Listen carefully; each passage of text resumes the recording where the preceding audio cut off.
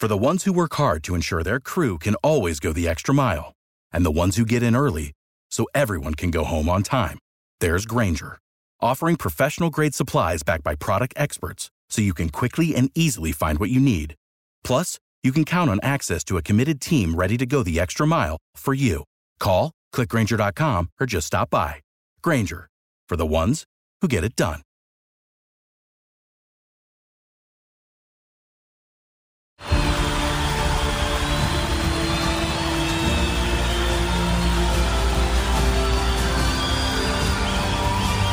In a roaring stadium,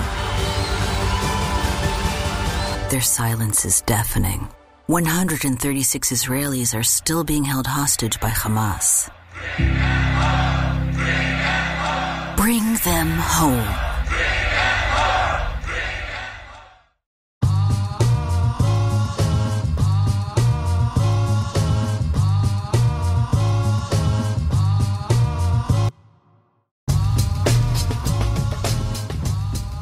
What's going on, Dodgers Nation? We are here at the winter meetings. We got, look at that, some sort of weird amalgamation here. Locked On Dodgers podcast, Blue Heaven podcast. We're rocking with you. As Doug would say, we got some Dodgers content. We got some baseball content.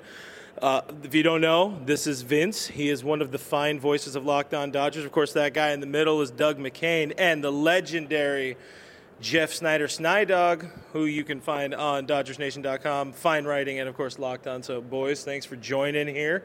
Thoughts on the meeting so far? You've been here. What are you thinking so far, Vince? Yeah, first time at the meeting, so, the movers and the shakers, as they say. I've been moving a lot, and I've been shaking a lot of hands. So, for me, it's been different, but, yeah, it's been cool. I mean, I left L.A. this morning, and Verlander signed. And then as soon as I got here, Trea Turner signed. So, I don't know if I want to leave right now because someone's going to sign. Yeah, if you leave, all of a sudden, Carlos Correa is going to be off the board. Xander's going to be off the board. Jeff, what are you feeling? Doug, you're going to have to be the microphone man, by the way. Jeff, what are you feeling about?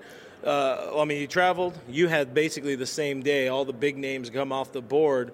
What are you feeling about what's left for the Dodgers? Yeah, well, mostly I'm just glad that Vince mentioned hands about shaking, because when I move, I shake. Click it's a to jiggle. relate to that. It's a jiggle. We jiggle. Movers and jigglers. Yeah. That's why we're on the outside here. If you guys are watching this. But yeah, it's a lot of the guys who we were hoping the Dodgers might sign are now no longer available. Just in the last few days, we thought Jacob deGrom, Justin Verlander, and Trea Turner. That's three guys who I think we've all at least kind of pictured in Dodger blue. Yep. It's funny, the one who was actually a Dodger is maybe the one we thought was least likely. Yeah. But yeah, the possibilities are getting smaller and smaller. But as Andrew Friedman said, there's still plenty of people out there at all the positions. If they want to sign a big name shortstop, there's still big name shortstops out there to be signed. There's not as many big name pitchers. I think Carlos Rodon and Kodai Senga are the two big name pitchers at this point. Yeah, I want Senga.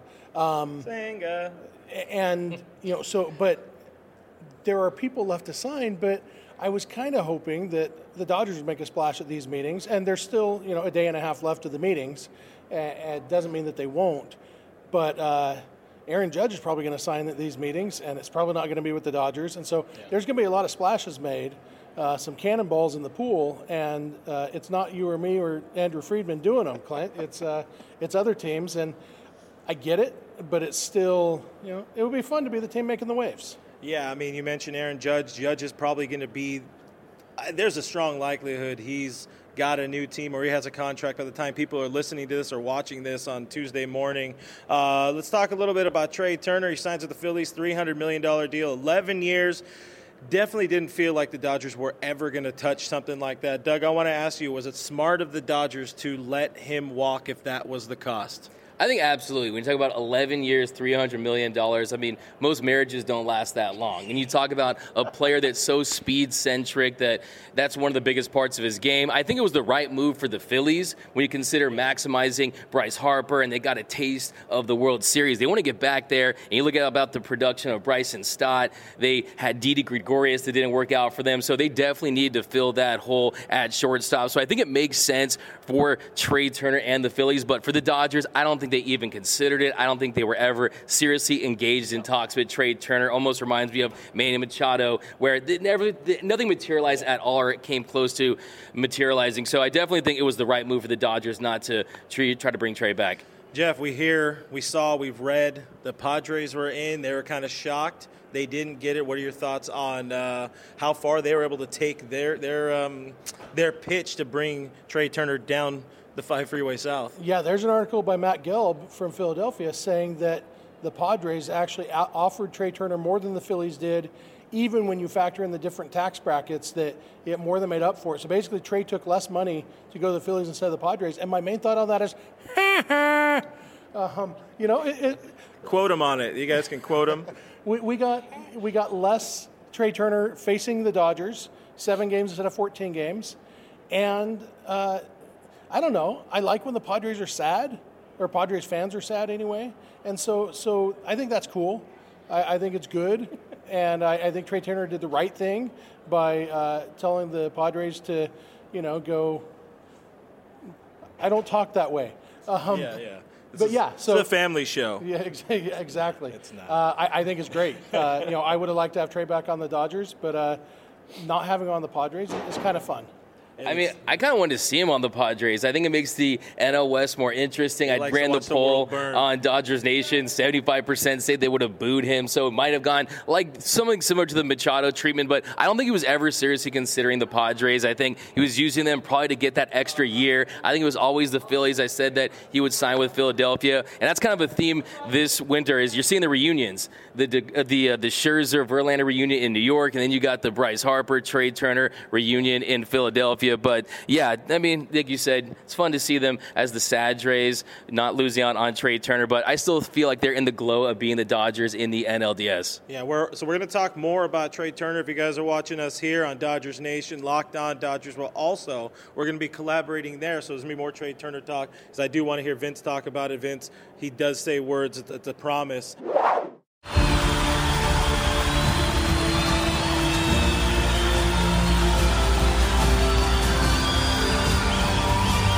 In a roaring stadium, their silence is deafening. 136 Israelis are still being held hostage by Hamas. Bring them home. We've heard Andrew Friedman talk a number of times this offseason already. Brandon Gomes et al. It seems like the focus is very much to stay under that luxury tax. They don't want to incur a penalty for the 3rd year in a row. We know back burner, maybe Shohei Ohtani next offseason. But to focus on it, I know you're somebody who's you're pretty online. You're aware of fan takes. Do we think fans can accept a quiet offseason, especially coming off 111-win season where you go and get bounced in the first round? I guess it depends on what you mean by accept. Are we still going to lead the league in attendance next year? Yeah. But are people going to be more vocal about it? Definitely. And I think that's where, the Carlos Correa talk specifically, they've said, the fans, that's where you feel like, okay, the fans do take into account, but they're not going to take into account. If the Dodgers took into account what the fans thought, they would have signed a bunch of guys at a lot more money than they have before, and it hasn't happened yet, and it's worked out, fairly well so far, depending on how you feel about, postseason success and all that. But, for the most part, that's how it goes. That's how it is. And the Dodgers aren't going to, we talked about this the other day, the Dodgers aren't going to let, the Padre moves affect their moves. They're not going to let the fans affect their moves. Should they? I don't know, but, realistically, the Dodgers, what they've done is sit back and wait, and it worked out for Mookie Betts, it worked out for Freddie Freeman, and you never know how it's going to work out this year.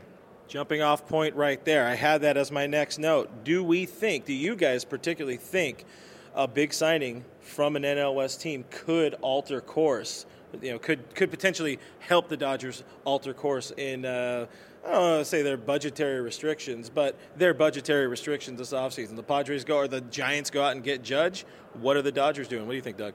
I would say absolutely not. The Dodgers aren't going to let a Giants team make them deviate from their plan. They have their plan. They have their numbers with certain players, and rarely do you see them operate at the top of the market. Mookie Betts was a rare exception, but they weren't negotiating with anyone. It was just before he hit free agency, before he entered his contract year. And then Freddie Freeman was a situation where the Braves simply didn't didn't want to meet his demands as far as the contract goes. So really, they're the rebound guys. They're like the Dennis Rodman of Major League Baseball. They get those guys they can fall back on, but I don't think they're going to let Aaron Judge or a Giants signing dictate what they do. I mean, you're talking about this Dodgers franchise that they're very smart with the way they use money, the way they use their payroll flexibility. So I don't think that at all. And plus, who else is out there? Xander Bogaerts or Carlos Correa? I mean, they know what they're willing to pay for those guys right now, and most likely it's a short-term high AAV deal. Jeff, you got any differing opinions in that? No, I mostly agree with Doug for once. And Yes, you did it. Big fan right there. Find him in the comments. But yeah, I mean, and I don't think they should. I don't think they are as set on staying under the luxury tax as maybe you think they are. I think that they were willing to pay Justin Verlander a lot of money per year, just not as many years. You know, I think if he had been willing to take a one-year deal, they would have done it. I think if Trey Turner had been willing to take, a 6-year deal for a lot of money, Dodgers would have done it. You know, we know, or at least we've heard that they made an offer to Aaron Judge. That we heard the total dollar amount. We didn't hear the years, but we can kind of guess it was probably about a 5-year offer, which would have been a lot of money per year. So I think that they are willing to spend. And I think that's what's going to determine their course is if anybody takes them up on offers that are done on the Dodgers' terms. Which is what the Dodgers do best. We expect something to happen this offseason. I kind of don't expect anything to happen major at the winter meetings, but we'll probably dive more into that. I'm assuming we will dive more into that on the Locked On Dodgers podcast. So, guys, that's what we're going to cut it off here for our Blue Heaven, for the Roundtable. Appreciate you guys hanging out with us here, rocking with us. Make sure you guys subscribe to Vince, subscribe to Doug, subscribe to Jeff, and follow me if you want, whatever you want to do. And, yeah, Locked On Dodgers. We're going to be there. Okay, bye.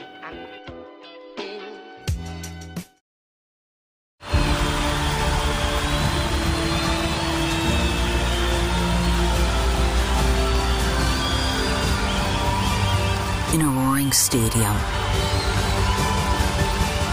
their silence is deafening. 136 Israelis are still being held hostage by Hamas. Bring them home. Without the ones like you, who work tirelessly to keep things running, everything would suddenly stop. Hospitals, factories, schools, and power plants, they all depend on you. No matter the weather, emergency, or time of day, you're the ones who get it done. At Grainger, we're here for you with professional-grade industrial supplies. Count on real-time product availability and fast delivery. Call, clickgrainger.com, or just stop by. Grainger, for the ones who get it done. You know when you're listening to a true crime story that has an unbelievable plot twist that makes you stop in your tracks? That's what our podcast, People Are the Worst, brings you with each episode. I'm Rachel. And I'm Rebecca. We're identical twins who love true crime cases that make you say, didn't see that coming, and we hate the people responsible for them. Listen to People Are the Worst now on Apple, Spotify, or wherever you get your podcasts.